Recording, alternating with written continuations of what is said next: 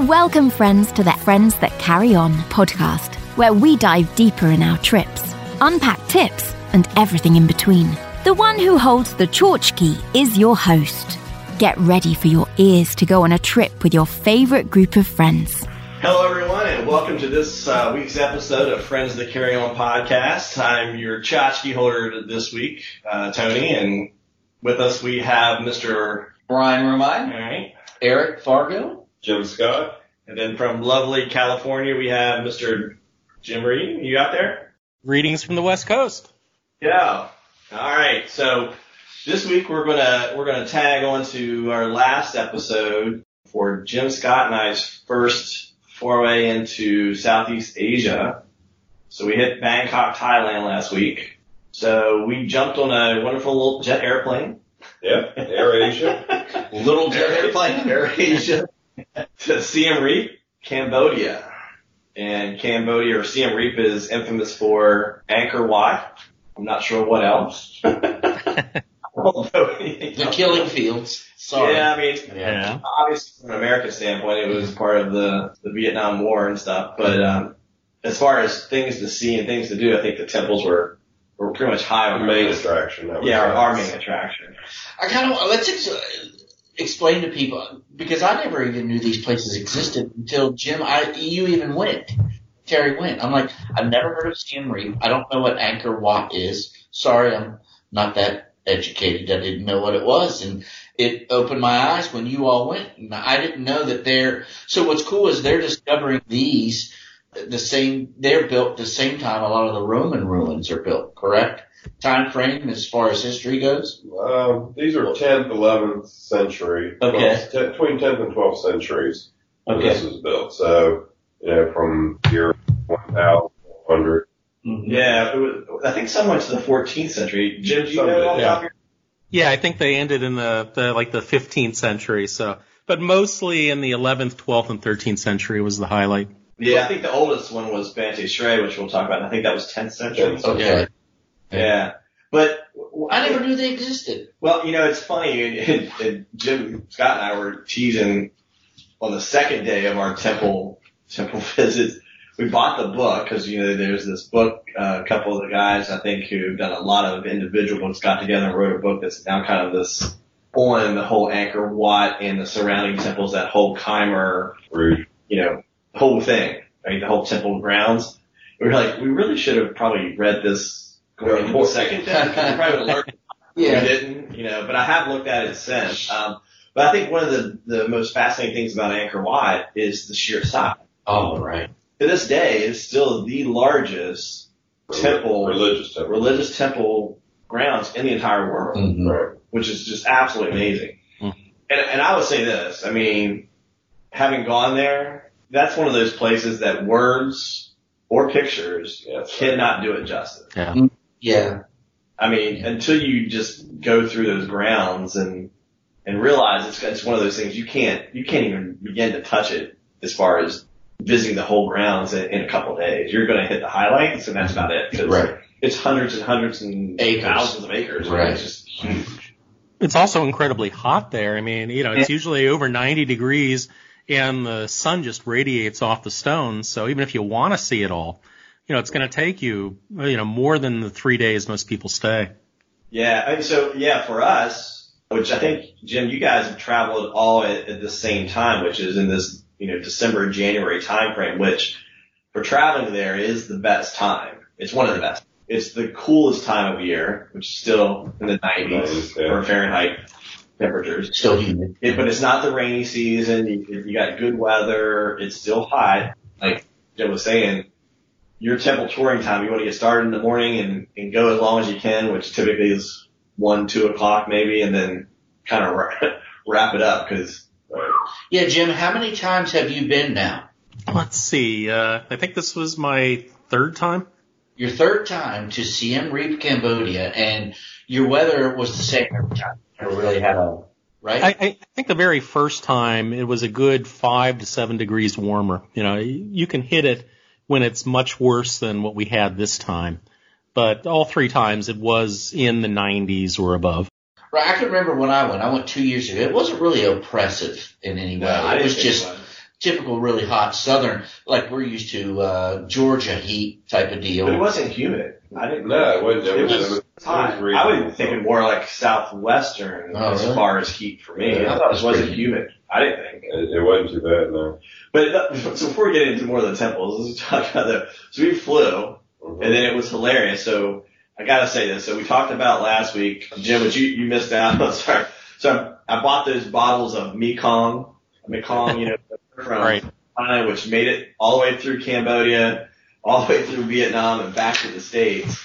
And we cracked into it last week to test it out. And by the way, the surprising part about it making it back wasn't customs; it was the fact that they didn't drink it. But this is what's funny. So we were teasing that the airport in Siem Reap kind of reminds me of a Howard Johnson hotel. Yeah, I never heard of put that. That's so right. It is the old building, the small scale, just kind of had that little point like a Howard Johnson. Well, and an orange roof.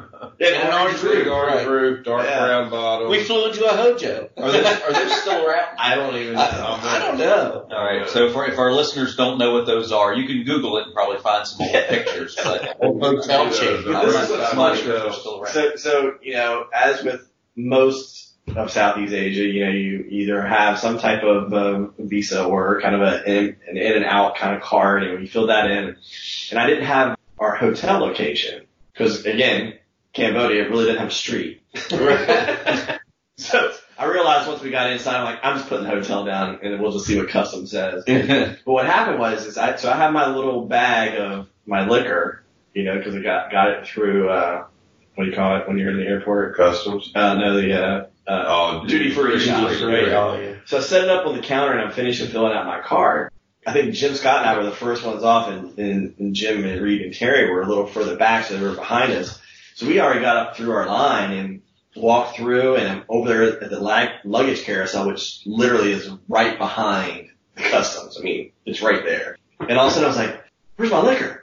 And I'm like, did I leave it on the plane? What? I said, oh my God, I left it on the table. And I walked back to the customs table, and Jim and Terry are just getting ready to go through it. I was like, can you guys go over there and get that for me while we're talking? And the guy at customs turned around, looked at me and goes, go ahead. And I kind of looked at him like, what? You're going to let me just walk back through customs and go over and grab my liquor and then walk right back?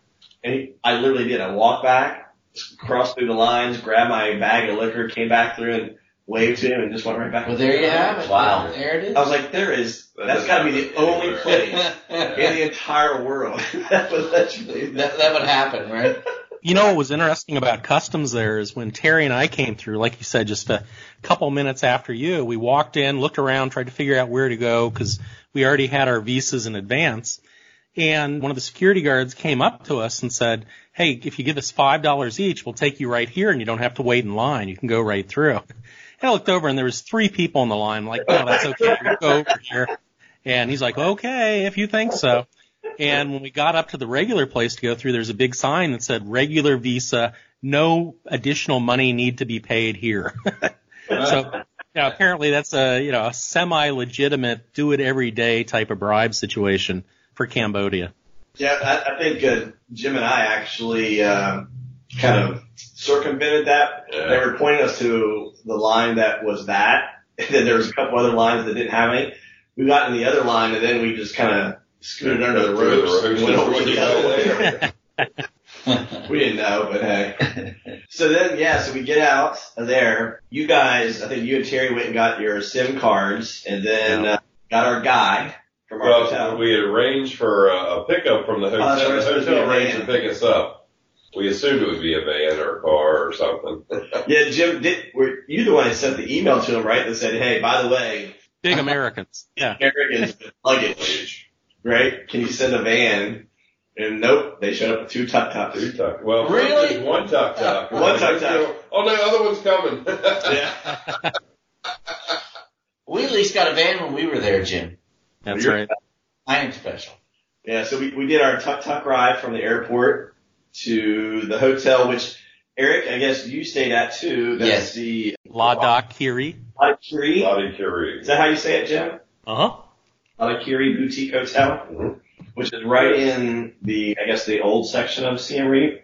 Jim, you were talking about, which was interesting, and I know you rode with along a dirt Jim road. Scott. Yeah, well, Terry and I rode in a tuk-tuk, and Jim rode in a tuk-tuk, and he was telling me about, like, your all's first trip was 7 years ago, Mm-hmm. and the difference between how much Siem Reap has exploded from a tourist standpoint and the number of hotels. You know, there's like now big resorts on the outskirts, which I imagine that's kind of where families and, you know, if you're going to go, it's, you know, it's a big place, but you're not in the downtown area where we were.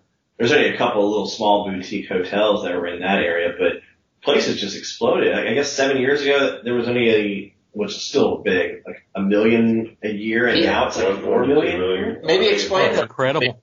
6 or 7 million. Explain the difference you've seen over the time. Well, you know, it's just that it's sort of spread out more. As you said, there's so many more hotels at all different price points and levels, like Pub Street, which is the big party street. I think when we first went there in 2012, it was basically about 2 blocks long, and every single place was just the same thing, thumping disco music, classes in Khmer cuisine if you wanted to take them, people milling about. Now Pub Street seems like it goes for about 4 blocks in a couple different directions, many more hotels, stores, 7-Elevens, you know, everything you could possibly need. Clearly the infrastructure has benefited from the increase in tourists. Yeah, Is it still continuing to expand? A lot of construction still ongoing? It seems to be, yeah. Well, I mean, on our rides out to the temples, I mean, there was constant construction. Yeah. I mean, just constant construction. What I found unique, or I didn't know what to expect, so I don't know what I thought was unique or not, but, and we talked about it a few times, it was sort of like the Wild West. Because you had a lot of restaurants, you had the massage parlors, the bars. I mean, there was a ton of stuff to be able to do. Mm-hmm. The night markets, the Pub Street, all this. But you would, other than the Pub Street area, there was no sidewalks. Some were dirt roads, some were semi-paved roads. It was just the infrastructure, and it sounds like it's come a long way, still was way behind. Oh yeah, it's a very third world-ish. Well, talk about the way that it's just sort of popping up. You guys, I think Tony, you found that bar across the street from the one place we like to eat and drink, My Five Sons, that basically the guy talked the owner of the building into letting him set up in his, you know, front little niche there a, what was it, $1 shot of liquor? Yeah, this guy was crazy. He was from Australia, right? Big Australia. Australia. Crazy Australian. He came there 4 years ago, never left, and then he befriended so the restaurant across from Five Sons. Brick Oven. Yeah, up just a little bit from there. Yeah, so Brick Oven Pizza, by the way, in Siem Reap. Right. It was pretty good. Crazy combinations. We'll talk about that one. Okay. But yeah, right across the street. So imagine a street front little section that probably would hold like 2 or 3 tables.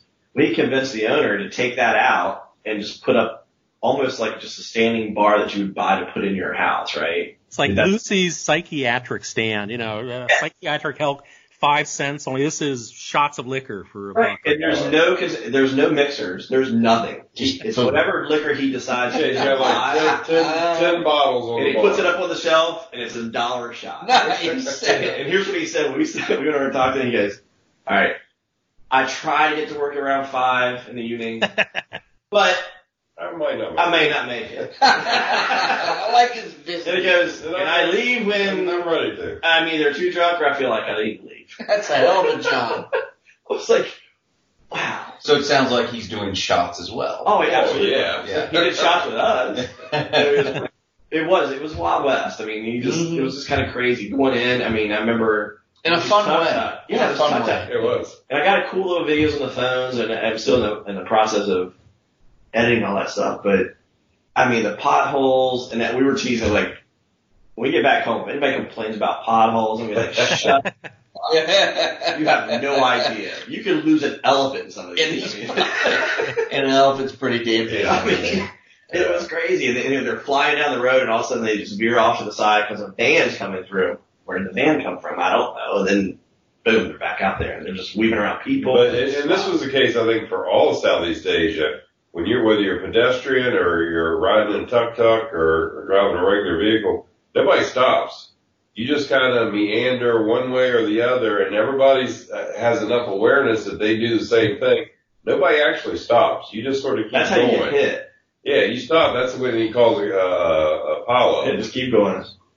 But, so the hotel, I mean, Jim, I guess you had found this one, right? Several years ago. A lot of curiosity. Well, Terry and I both found this one from the trip a couple years ago, and we looked around for about a month as we were getting ready for this trip and just couldn't find anything as centrally located for the same price. Which, gosh, what was it? It was like $35-40 a night for two people. Well, Yeah. So $20 each with breakfast included. Right. So let's be clear. Would you classify that as a 3 or 4-star hotel? 4-star hotel. 4-star, right. 4-star, Absolutely. Nice pool, nice amenities. And we were Awesome. talking about this before. I mean, all Southeast Asia is very, Dollar friendly. well, I was going to say just friendly from a service perspective. Yeah. Oh, yeah. But the people in Cambodia, especially in Siem Reap, I mean, very, very, very much Accommodating. and very service oriented. And I mean, even to, we get off of our tuk-tuks and roll in. I mean, they're taking our luggage, they're setting them there. They set us down in a couch. They're serving us tea Little drinks. while they're getting everything kind of ready and organizing everything. And then they take us to our rooms and set us all in. I mean, it was just, Top notch. yeah, Right. Fabulous pool. I mean, the pool was great, yeah. spectacular. I know, right? Great pool, isn't it? I Great know. pool. Right. And you guys have it perfectly set up. You go, you do the tours till noon, 1, 2 o'clock. You come back, it's too hot to do anything, and you just relax in the pool for 2-3 hours. It's really. So first you get a mojito down at Five Oh, Signs. I'm sorry, I forgot that. Then you go to the pool. So we'll go back to, all right, so we roll in our tuk-tuks, we get all settled in, and then we went out and just kind of meandered. Yeah, Right? And, massages. So we're only like a block away from one of the beginnings of the night market, which is kind of interesting in that there, because of the heat, there's so many markets they're not open during the day. They don't start until 5 or 6 o'clock in the evening. Right. And then, so we found a great little place right at the top of that one street, which is, again, like 2 blocks from the hotel. And again, we had been through 4 straight days of massages. So, Let's keep fresh on our mind. We're like, all right, we got to find a massage. Right, you gotta keep it going. Yeah, so we found a place, and it was $2. Right. I mean, it was just spectacular. You give them $3, and it was Oh, man. heaven on earth. I think this was the place that Terry didn't fall asleep, right? Yes. Well, which one didn't he fall asleep at? Still did something they remembered it. They definitely recognized him the next day, but it was cool. They, again, kind of a similar all outdoor underneath of a roof, but still open air facing, and Right. they had a TV screen. I have no idea what the hell was playing on that, but it was there. And We have to give a plug to My Five. Is it One Five? had a history of the temples, or somebody told that me was about out it. at, that was out when we went to Bante Shrey. Okay. Yeah, right? Well, no, but during the massage. Yeah, Oh, okay. that was while we were having lunch that day. But during the massage, they had, I think it was the same video, because I remember seeing it. Okay. Yeah. So. That was also the place they had, which we didn't do, but Eric, you said you did on your trip. There's a ton of places there, which we didn't see in Bangkok, but was definitely in Siem Reap, was the fish. Foot. The footman, they eat the dead skin off of you. Right. That was also $2. Right. Stick your foot in a big pile of water and let the fish eat all the dead skin off your feet. But you guys didn't do that. No, we didn't. I did that. Eric, We did that what when did we you were there. So how was it? I mean, it's stick your feet in water and all the little fish, and thousands of them tickle your feet and eat all the dead skin off of your feet. I mean, it's hard to describe. I guess it feels just like that. It tickles some people, but me, it didn't bother. It makes Terry laugh and giggle like a little girl. You have that going on? Yeah. Oh, did they? Yeah. What kind of fish are they? Do you They're know? just really little fish. I mean, really little. Some are. So-called Is that minnows. illegal? I can't. I know. I'm sitting here giving a sign. I just realized what I was doing. The little fish. I mean, they're microscopic. Some of them are so small. Not microscopic, but they're little incandescent. Guppies. Some of them are. I don't even know what they are. They're just small fish. They're probably like an inch to 2 inches. Yeah. Some are goldfish. They could. I don't know. It was pretty funny. I contemplated doing it, but I did it and I liked it. And Jim, you said that also made Terry giggle? Oh yeah, just like a little girl. We've got a videotape somewhere of him from our first trip back in 2012. Just sitting there, he could keep his feet in for maybe about 20 seconds before he'd have to yank them out. By the way, they're called Gara rufa. All right. Also referred to as Dr. Fish. And I did not look that up on Google. Well, then look it up on my phone. But so that was our first night, right? Yep. So then we went to Pub Street, hung out, and then the beer's there. So Anchor, which we didn't have in Bangkok, right? So the Anchor beer. Good beer. Yeah, it was pretty good. Yeah. Good. Yeah, so we went down to Pub Street, found right on the street, place to sit down, chill out. I forget the name of that place. Jim, do you remember the name of the place? No idea. Yeah, it was like 3 or 4 restaurants off the street. But. What amazed me about Angkor Wat, that particular street, was, you have a dirt street, and it's really cool. It's almost like a beach town kind of vibe feel is what I thought when I was there, like an American beach town with, I enjoyed it. Did you enjoy it? Guess you lost your thought there. I did. I lost my thought. It was funny. I went a little too far into the Jameson. Well, I'll say what was funny though is when we started in Bangkok, we were paying roughly 75 cents to $1 a beer. Right. And as our trip progressed, it slowly goes down in price. So now we're doing Anchor beer and 50 cents, 75 cents, depending on where you sat, but it was cool. It was good beer, and we hung out there, and then guess what? That was pretty much it for that first night, right? Then we went to the pizza place, and Jim and I took it easy because we knew we had to get up early for temples. Yeah, so the whole plan was we were there for 3 days to visit the temples. So the next day we were going to do a temple, start our day, figure we had from 8 o'clock until about 1. We had organized tuk-tuk to take us in. Yeah, fixed up around 7:30. Yeah, so we get off Pub Street and we head back towards our hotel, and that's when we found that brick oven place, across from the place that Jim mentioned, right? So we eat our crazy pizzas. I don't even know what the hell we had. Jim, you had gator and something on yours? Yeah, it's crocodile on mine. Yeah. Crocodile on your pizza? Yes. Yeah. You had crocodile pizza. Yeah. Have you ever had crocodile pizza before? Can't say that I have. Right? Now I can. That's crazy. How was it, Jim? It was kind of stringy, not very strong. It was just like chicken. Chicken pizza. But the 4 of us, we ordered 4 different types of pizzas and just tried them all out. We're sitting there and, so again, at this point it's like 11, 12 o'clock. Around midnight, it's close to midnight. And so we're all thinking, and I don't want to get too much into this, but it's kind of funny. We're all thinking it's about time to roll up. But Terry's like, I want to go over and check out this shot place. We're watching this. Well, me and the other Jim decided that, we knew better needed to go and get our rest and all that. And then Terry said, well, I'm not ready to go home, and you're never ready to go home. He's pointing at Tony. So you all work from here. Let's be clear. From here. It was not my idea. And the blame game comes out. But it was not my idea. From what I understand, after we left, you all decided you had $10 between you. $10. And at 50 cents a beer, Terry figured, let's go till the $10 is gone. That's exactly what he said. So in Cambodia, at least I think it's definitely in Siem Reap. I don't know if it's throughout Cambodia. They use the U.S. dollar.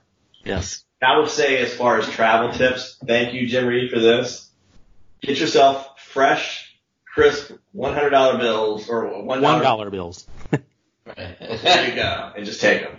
Because and the crisp part is the part that I don't think I paid enough attention to or didn't realize. I mean, I had crisp $1 bills, but if they've got a little wrinkle or a little tear or they're old or worn, they won't take them. Yeah, like some of the machines. No, people. Oh, the people. Oh, really? The banks won't take them. Their banks won't take them. And for the listeners out there, what's amazing about Siem Reap is, I guess, Jim, because their money machines can't handle their money because of the paper. It's weird. It doesn't go clogs through. it up. It clogs it up. So when you go and you can get American dollars out of their ATM in Siem Reap, Cambodia. Yeah, by the way, when you get it, you ask for $100, it gives you a $100 bill. Right. $100 bill. And the problem with that is nobody cash $100 bill. Yeah, you can't They change won't it. do it. So I literally took a packet of $101 bills and probably came back with 35 of them still in the packet. well, that's because That's how little you spend there for the moment. if you live with Terry and I, we just spent your 35. So getting back to this, Tony and Terry deciding to stay out a little longer, and the thought process of saying, well, we've just got $10 left. Let's just drink 50-cent beers until the $10 is gone. So for any of our listeners out there that's not really great at math, that'll be 10 beers apiece. Right. Okay. So let's Well, that went just sideways. yeah. So That went anyway. sideways because Jim and Jim went home, and then Terry said, well, let's stop at the shot place. That's $1. That's $1. Oh, okay. Oh. All right. Well, So it ate up a little bit more of your Well, that's money. if you do one. Yeah. And again, this is all Terry. I'm going to throw him square in the butt. Because he's not It was not my idea. So I was like, okay, I'll go with you, of course. You Right? didn't turn it down. No, I didn't. So we go over there, and then he picks a shot. So we strike up a conversation with, and there was another couple who was also from Australia. They had met this guy a few days ago. They'd been there for like 4 or 5 days. They extended their stay. They were only supposed to be here like 2 nights, and this was like their 4th night. So they just, kind of fell in love with like the town and the vibe, and it was just kind of funny. So we did a shot, and then that's $2. And then Terry says, let's do another one. And Terry doesn't do shots. Right. Ever. So now we're on a second shot. it's because they're never a buck apiece. Anywhere in the world. Right. I did shots of Jaeger for $1. Wow. Right. How do you not do it? I Right. do. How do you It's not there. do It's it? $1. Right. Jim and Jim found a way. And then we talked for another 10 minutes. And then Terry goes, okay, let's do a third. I'm like, what? All right. So we do a third shot. Now we spent 6 of our $10. 60% of the money. Now we're down to $4. He's just trying to get the money going. I know his And tactics. then it's funny. So then we were walking up, and then we stop at another place, and we have a beer. So there goes $1. Now we're down to 3. And then the thing that threw it off, we stopped to another place. Oh, I can't remember the name of that. It was like Mickey's. Thank you. Mickey's. From Mickey from Rocky. The Mickey. trainer. Oh, really? Yeah, that's what it was named after. Oh, We you're have a kidding. pool table. It was hilarious. We go in there, but it was 75 cents a beer. Oh. Now we got $1. You really got to use your math And head. it's like, we're blown. How do we do this? We're down to $4. We just blew $1.50. Math's all off. What a kerfuffle. Everything's crazy. So my suggestion was, let's go home. Terry wanted nothing of it. No. We got to spend our money. We can only spend this so many ways now. Finally, it was, well, let's just go get more money. Great idea. I'm like, are you sure you don't want to just call this a tie as far as us hanging out? And because he was like, no, I'm going to hang out longer than you. I'm like, no, let's just go home. Nope.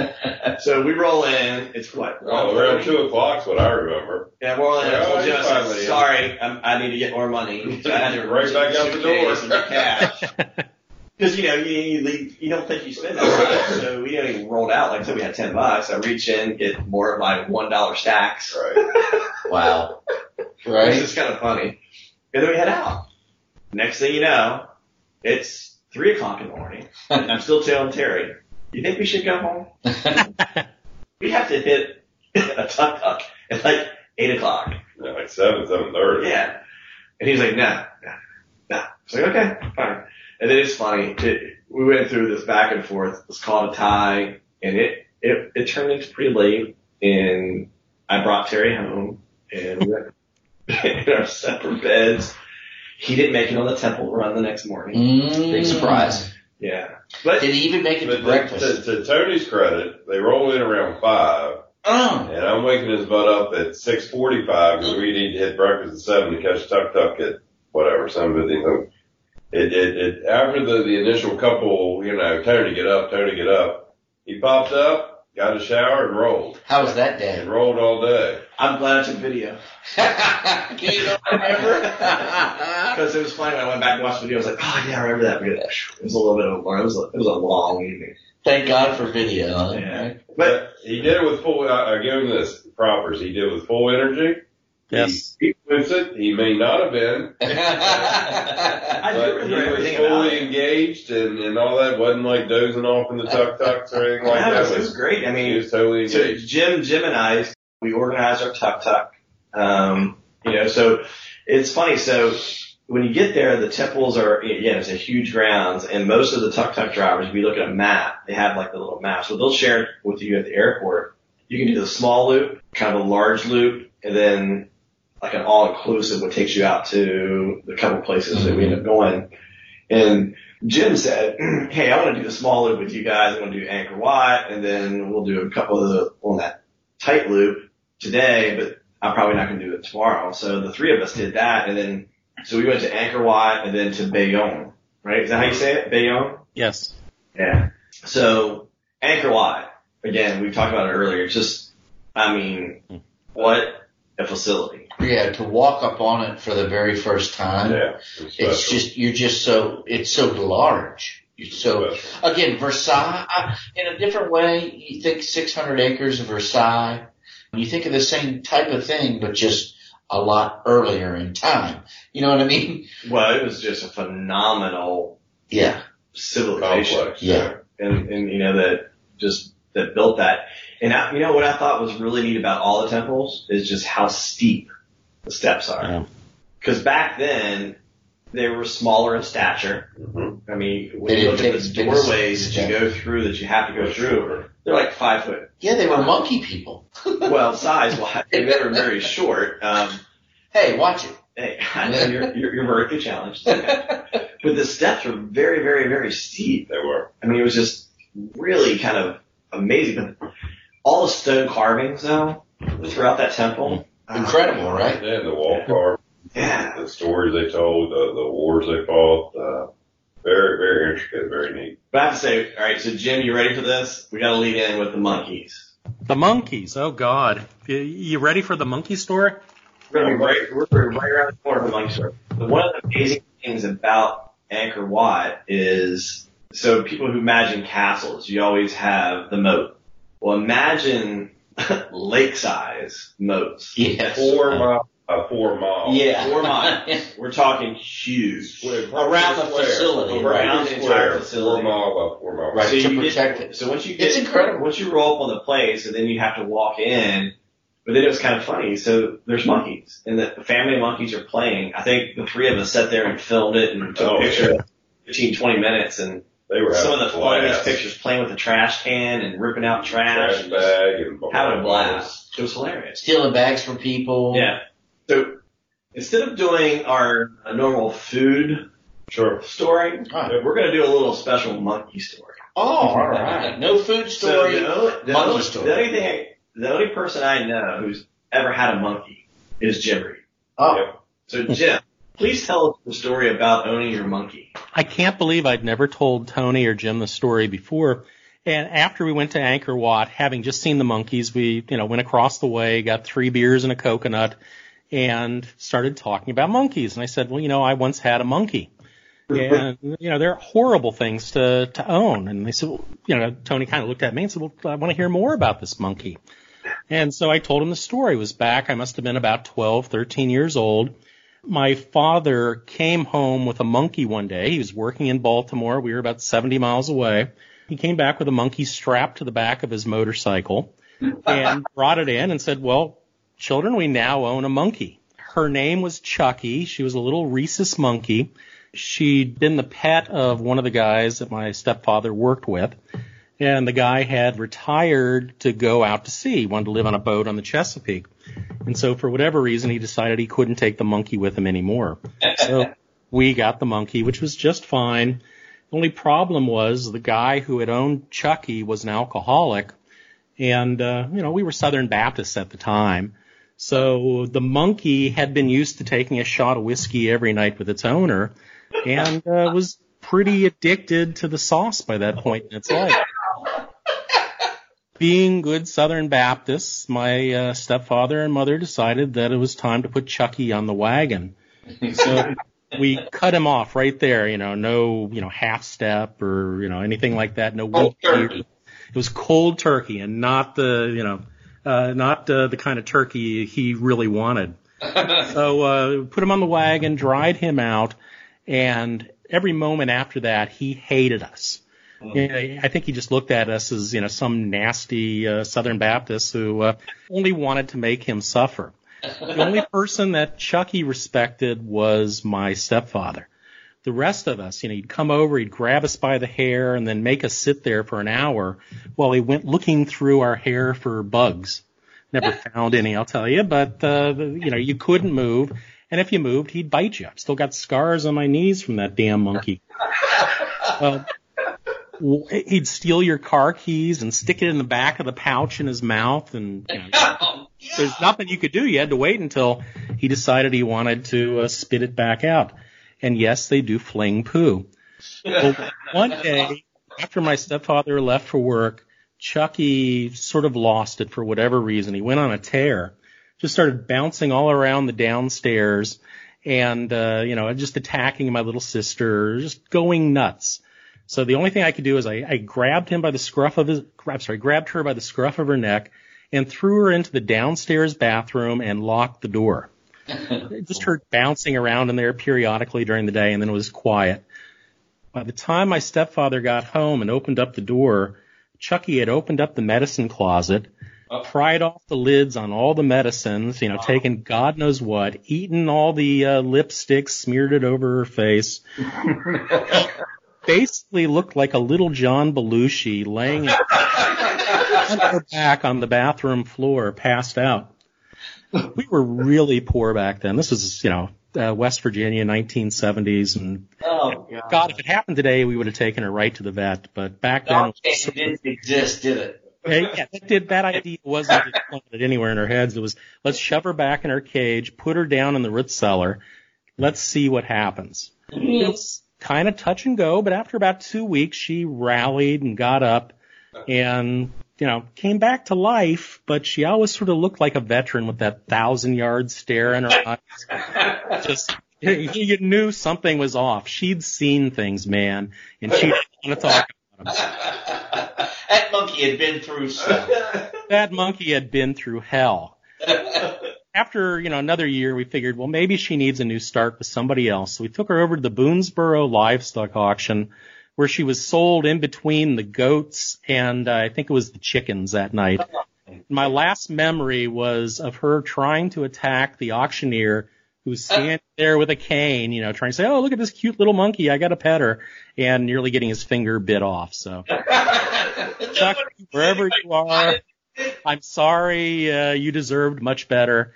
If it were today, I would pour the shots myself for you, even if they cost $1 in Cambodia. So get this. So we just finished touring Angkor Wat, and hour or two into the morning, and you come back across, and now at this point, there's all these places that have built up. They're selling little trinkets, and you can buy food, and you can buy 2 beers and a coconut. Yeah.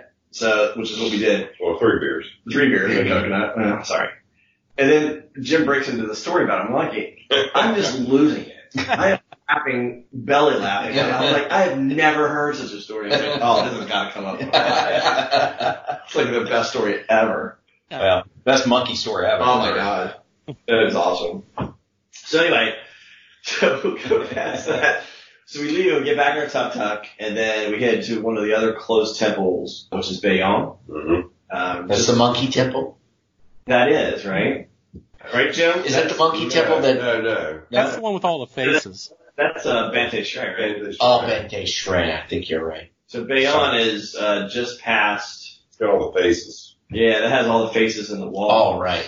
And a gorgeous bridge leading into it with all the faces and the people that are lined up along the sides. Yeah, one were like demons, and the other side was, I forget the exact story. I don't remember the story. Jim, do you remember the story? Anyway, they're pulling on like a large snake. Oh.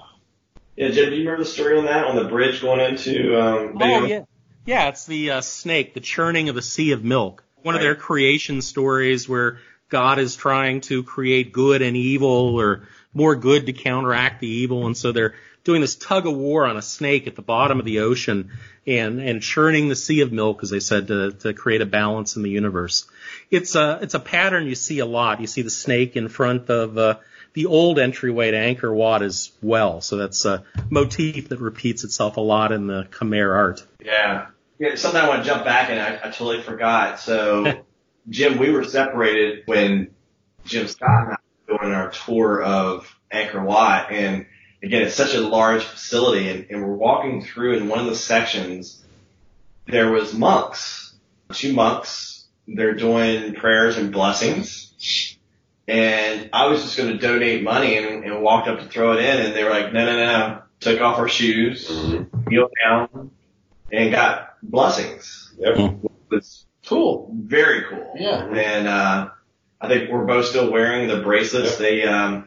They hand make bracelets there. When you get the blessing, they tie one on to your wrist. And saying is very cool. They take these little like elephant tail type things. Like you see Eddie Murphy when coming to America that he was waiting for. Right. And I guess put it in their holy water and they douse you with it, which with like a 90 shower. degrees it felt great. Oh. It was truly a blessing. Yeah, it was pretty awesome. I was like, how many people do you know who've been blessed by in the middle of Angkor Wat, Cambodia? And Tony, you clearly needed that karma, because you're going to tell everybody what happened next when we got to Please the do. next temple. Which one? When we got to Bayon, if you remember from a few podcasts back when we talked about Cambodia, I mentioned how John Ribble did the sin of leaving his pass in the tuk-tuk when we got there, and so he couldn't get into Bayon. He had to try to run back and find the tuk-tuk owner so that he could find that pass, because they really do check when you walk into things. And Tony, what happened to your pass? Oh my God. Again, one of these crazy stories that you just never would believe would happen. So when you get your pass, they snap a picture of you. Yes. Right? I almost brought that for the tchotchke. It's your printed pass, because it's a multi-temple pass. You get to go through it, and we bought it. And so all of a sudden we show up to this temple, and I'm digging through my pockets. I'm like, son of a bitch, it's gone. I bet it came out when we were having 3 beers and coconut. Well, 3 beers and coconut and vendors selling the scarves. Yes. A whole lot of negotiating, a whole lot of money coming in and out. And so then we get over here to Bayon, and now I don't have a pass. I'm like, shit. Like, I just pulled a ribble.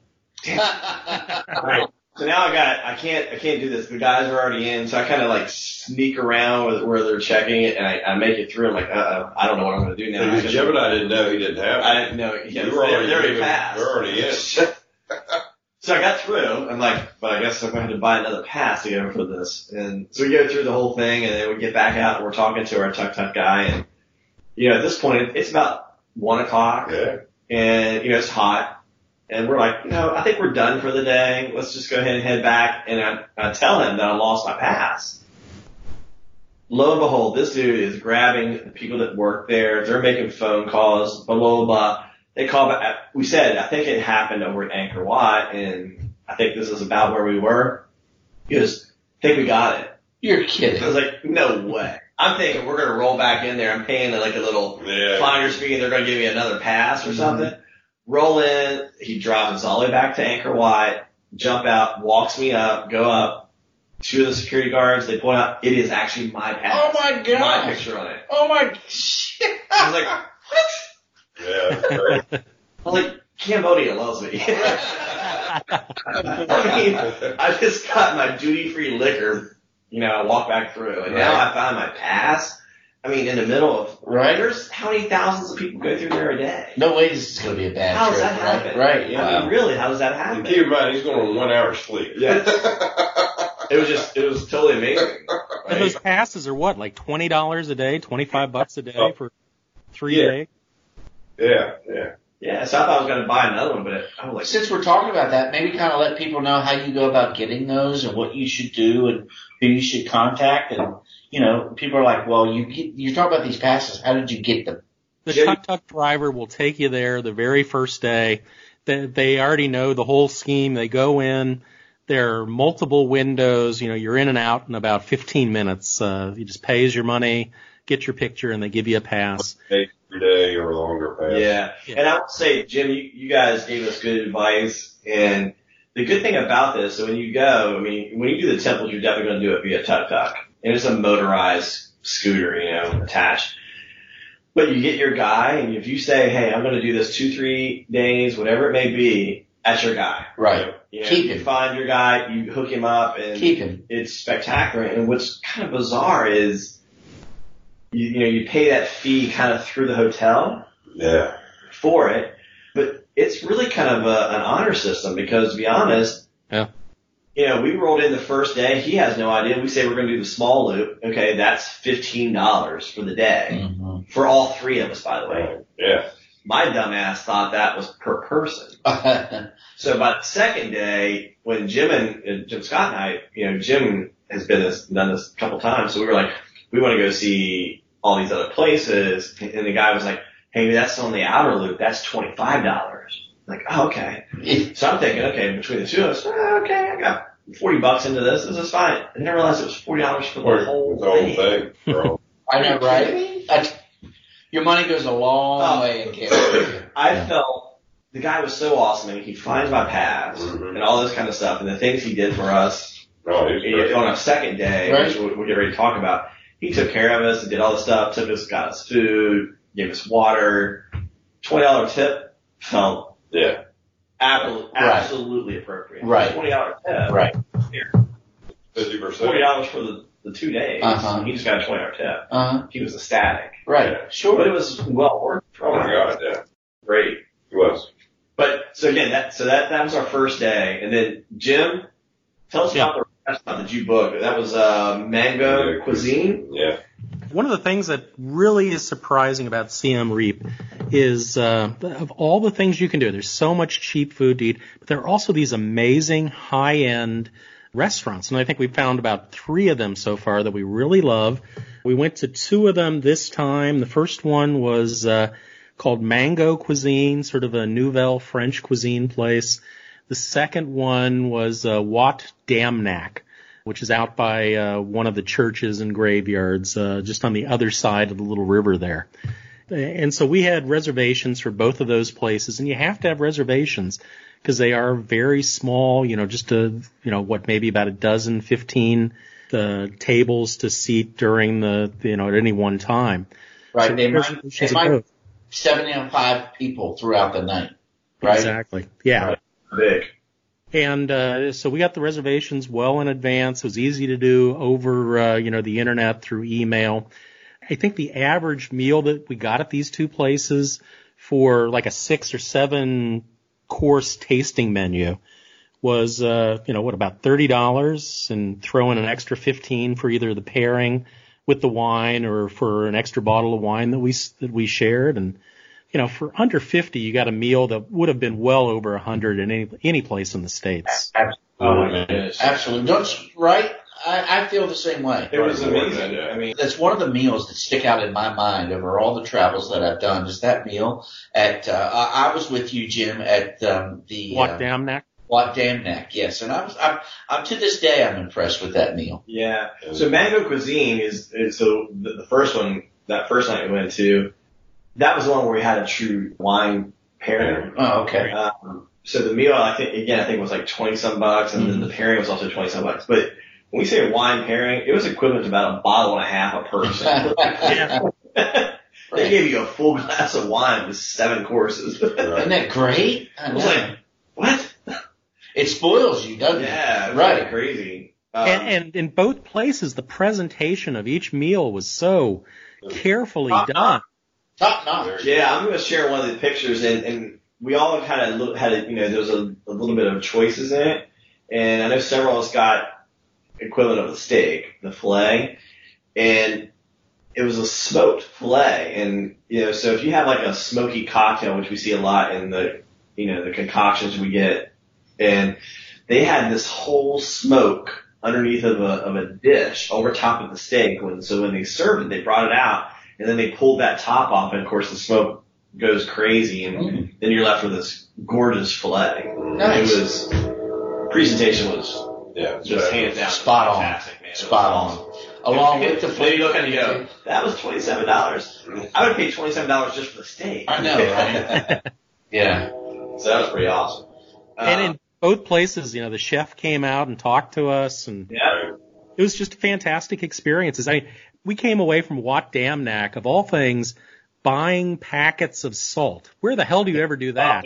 We'll talk about. We got to talk. We can hit on that, and then we can hit back to our do that now. Yeah, let's hit on that. So that second restaurant. So what is the name of that again, Jim? Wat Dam Nak. Wat Dam Nak. Mm-hmm. Wat Dam Nak. Yeah. So they had 2 different pairings, and 2 of us got each.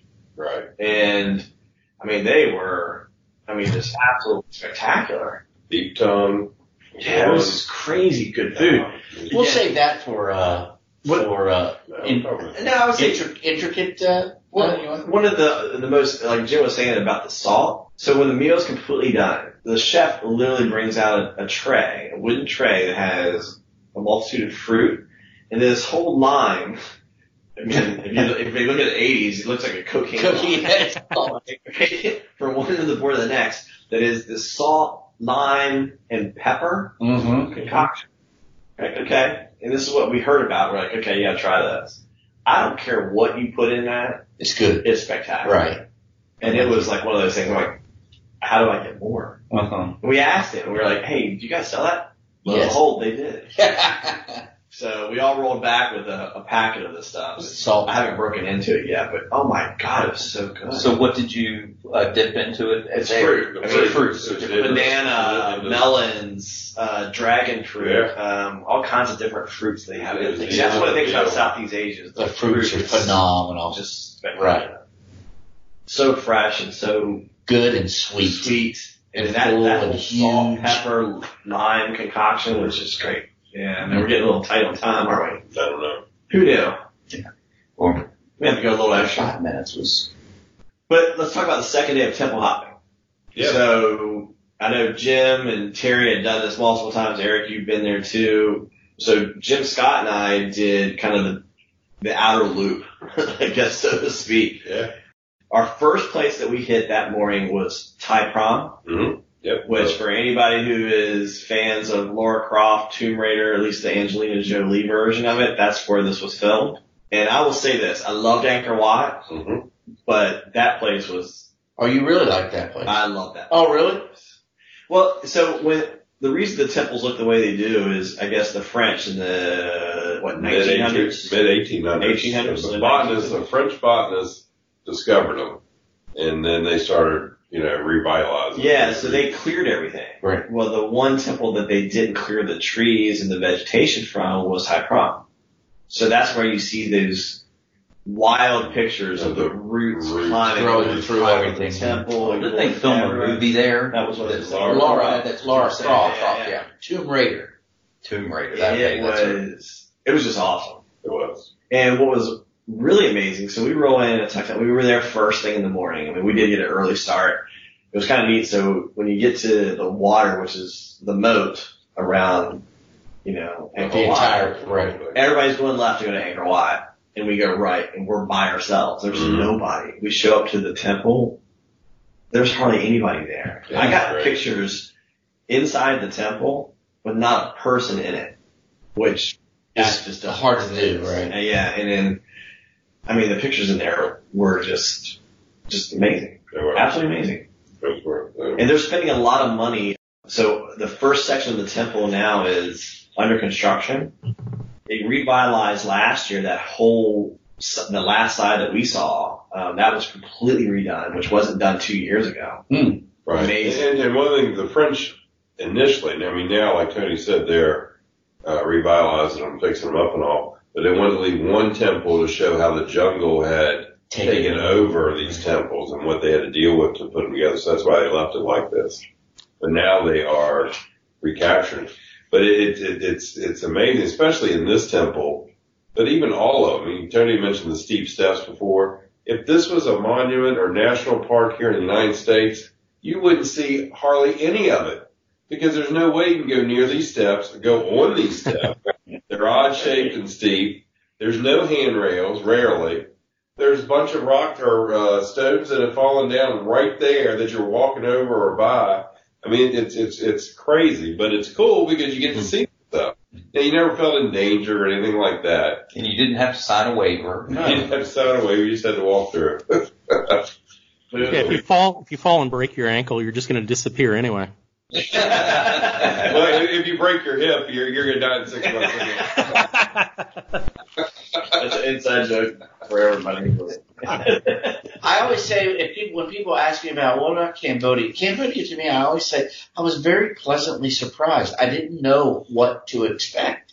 I really didn't know. I had never been there. I had never really thought about even ever visiting it. I didn't know what Angkor Wat was. I didn't know what any of that was. So people were like, wow, Cambodia, what was it like? I'm like, it was a pleasant surprise. I really enjoyed it. I second and the people that. are awesome, and it was very inexpensive. I second that thought because I had the least expectations, and maybe that's why. Yeah. And it was probably my favorite stop of the Right. trip. I feel the same way coming away from it too. And you hate to say it because I love Vietnam and I love Bangkok, but Cambodia was just such a pleasant surprise because I didn't really know what to expect. It was interesting. I mean, I love that temple. And then, so we left there. It was really cool, and we decided we're going to the outer limits because Jim and Terry both said one of the unique things to visit is the Landmine Museum. Yeah. So anybody from an American standpoint, in the Vietnam War and other wars, there's tons and tons of landmines and unexploded munitions ordnance, that are all over. All over the region. Yeah, and I don't know the guy. I can't remember his name, and I didn't write that down. You know his name? That you talk about the school and the. Yeah. You know that, Jim? Yeah, what's his name? It's something like Ray. Gosh, it'll come to me here in a second. Yeah, I don't remember his name, but he started a museum, and one of the big things that he's doing is taking out these munitions. Yeah. And the museum is all about all the landmines and all the munitions that he has pulled out. Aki Ra. His name is Aki Ra. Which was a big fundraising undertaking for Lady Di. Remember, right? She used to do this. Once she passed, it really went kind of to its wayside. There was no popular person putting interest on it. Yeah. You know what I mean? Or no. The other unique thing I would say, just to tie back into Thai prom, which is where, we saw this, is one of the things that there's a lot of kids and a lot of people who live in the area who have missing limbs or things from these munitions that have exploded. They're out, a farmer out cropping new grounds or kids playing, right? And it goes off. You just don't know when it's going to go off. The guy who does the museum started the whole thing with the music. And these guys do Khmer, sure the enunciation of it, the music. So Cambodian music. And so we're coming out of the temple, and there are a bunch of the kids who graduated from that program are all playing the music there. And it's just kind of amazing to see, just learn to adapt, and it's pretty amazing. It's still, it's a great learning experience. It really is. It's very humbling. It is very humbling. I agree. That's a good way to put it. There's about 85 to 100 people a year still get hurt or killed, maybe killed. I think it's a statistic, and there's even more that get hurt from unexploded areas. From the explosion. There was a lot of ordnance dropped in that part of the world at that time. In terms of tons, more bombs were dropped on Cambodia than any other country in the history of the world. There you have it. The Ho Chi Minh Trail was a big part of that. Yeah. But so again, from Thai prom out to there, that's a good 30 minutes. The is probably a 45-minute ride. Yeah. And a tuk-tuk's going 20, 25 miles an hour. Yeah. So, Jim, I have a question for you, Jim. Yeah. So when we got there, we got a van. How'd you go from a van to a tuk-tuk? You didn't know what you were going to get, or you just The night before, when we arranged it, we asked the front desk to give us a car. Okay. Because it was only going to be 4 of us. We figured a car was good enough. And then we knew the next day it would only be 2 of them. So we said, just get a car. And it was one of those things that sort of got lost in translation, as often happens in that part of the world. Right, because the very first time you went, you and Terry took a tuk-tuk. And we know about, well, we can talk about it breaking down. Maybe we'll have to go to another about that. But the next time was, one of the next times was with me, and we got to do a van, and it was a lot easier to get around in the air conditioning. But you all went back this time and had to get around via tuk-tuk? Yeah. That's Okay. really good. It was a long ride. It was Long, slow, but it was really kind of cool for Jim and I had been there, and it was, you got to really see the countryside, so to speak. In 3D. Yeah, we were talking about this earlier, so it's funny. My instinct was, I thought it was like local hooch. So you go by all these little stands, and they're like Molotov cocktail. yeah, liter bottles of, I thought it was hooch. yeah. It was gasoline. Gasoline. Well, the tuk-tuk guys, they just stop and they buy it, and they take a liter bottle and pour the gasoline in, and they just drop it. Like, They sell Molotov cocktail all over the country. Sorry, when the first time I saw that, I'm like, wow, that's incredible. It's just a bottle of gasoline. it is. That's what it is. Wow. Yeah, and they sell them on racks like you'd see maps. You know, if you walk into a place along the turnpike somewhere in Pennsylvania, and there's a rack of maps. That's exactly what you see in Cambodia, a rack of Molotov cocktails. It's crazy. But so when we were going out, heading towards the museum, we go through this little town, and they're pouring fresh concrete. You could tell this was an old dirt road before, Right, yeah. and now all of a sudden, it's like a metropolis. Yeah. It's got poured absolutely. concrete, and one of the things that you'll see throughout Southeast Asia too is kind of the woven stick kind of dustpan and broom, how they sweep things up. Right. And then you're like, well, they're everywhere. There's got to be a warehouse, right, someplace? Well, we saw the warehouse. There's like 60 of these like baskets and brooms and the handles, and I'm like, well, that's where they're buying them. There you go. And then, so then we leave there and we head to Bante Shrey. Yes. And I think that's the oldest one, right, Jim? That's the 10th century From one? the 10th century. That is the mother. It's a temple to women, actually. Yeah. Is that the monkey one? Maybe. Yeah. Jim, do you remember? That's 10th century, right? Do you remember that? Yeah. Is that most of this is red sandstone, but this is a harder form of the red sandstone, and though it doesn't weather as much, that's why it kept its color and most of its features. Right. At least a lot stronger. And there was a lot of wood carvings in this one too, whereas the other ones were almost all stone. There was a lot of wood in this. And in the entranceways, not that the other ones were real tall, maybe 6 foot. The other ones were, now today's doorways are 7 or 8 feet. These are like 5 feet, maybe. Yes. At best. Very short. At best. At best, yeah. Yeah. Jim, I have a question for you. What made you go to Siem Reap for the very first time in the first place? I think I had seen some documentary or some National Geo show on Angkor Wat, and it was just, we had originally chosen, I think, Bangkok. We knew we wanted to go there to Thailand, and I was like, what's near here? And looked over, and there's Angkor Wat. We said, okay, what's the third place? Vietnam. And it just sort of happenstance. You got how developed. Yeah.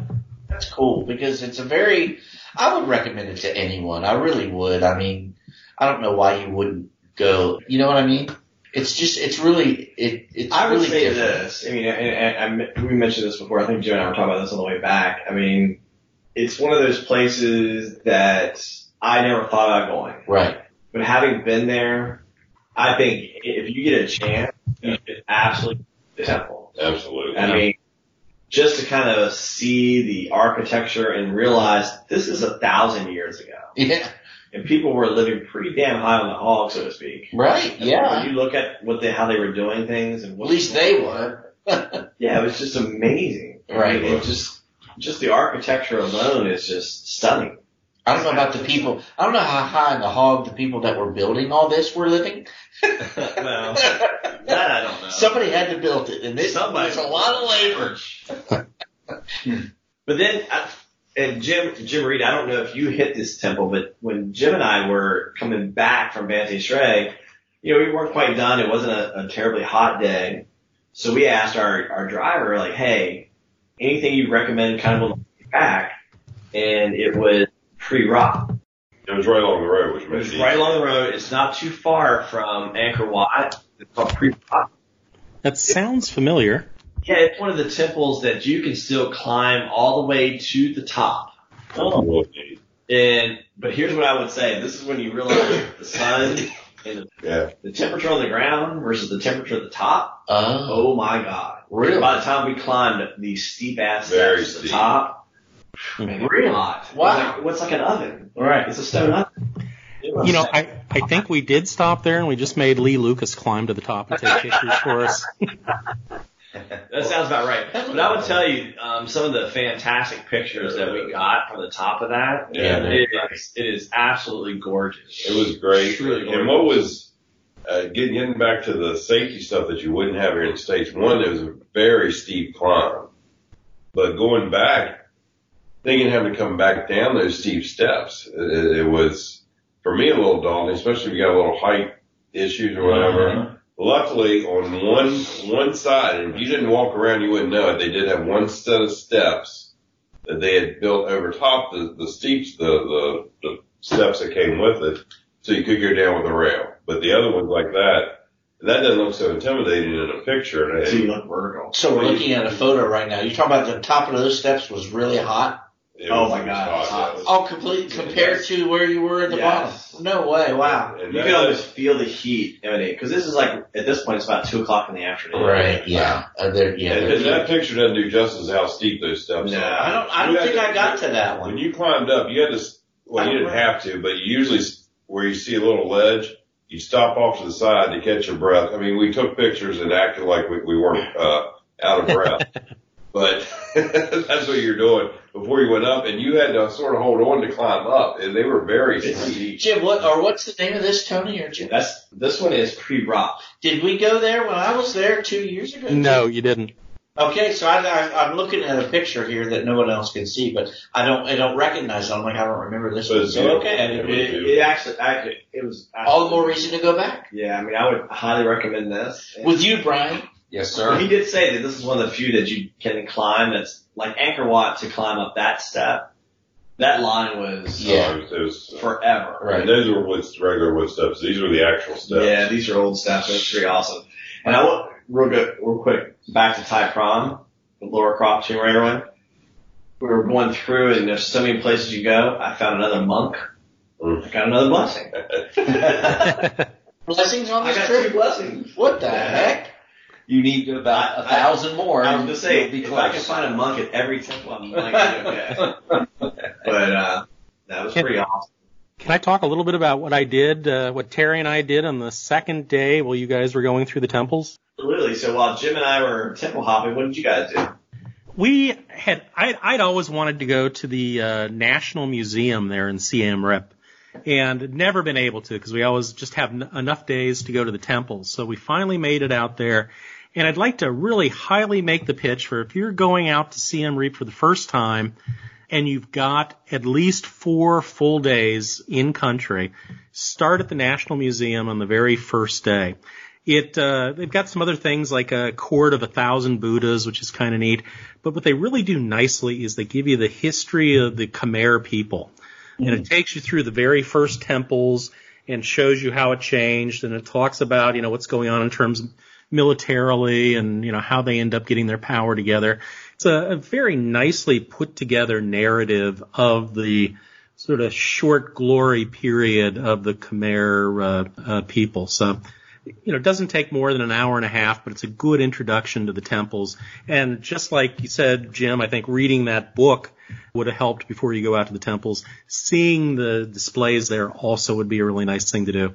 Although I know everybody's just really dying to get right out onto the temples themselves.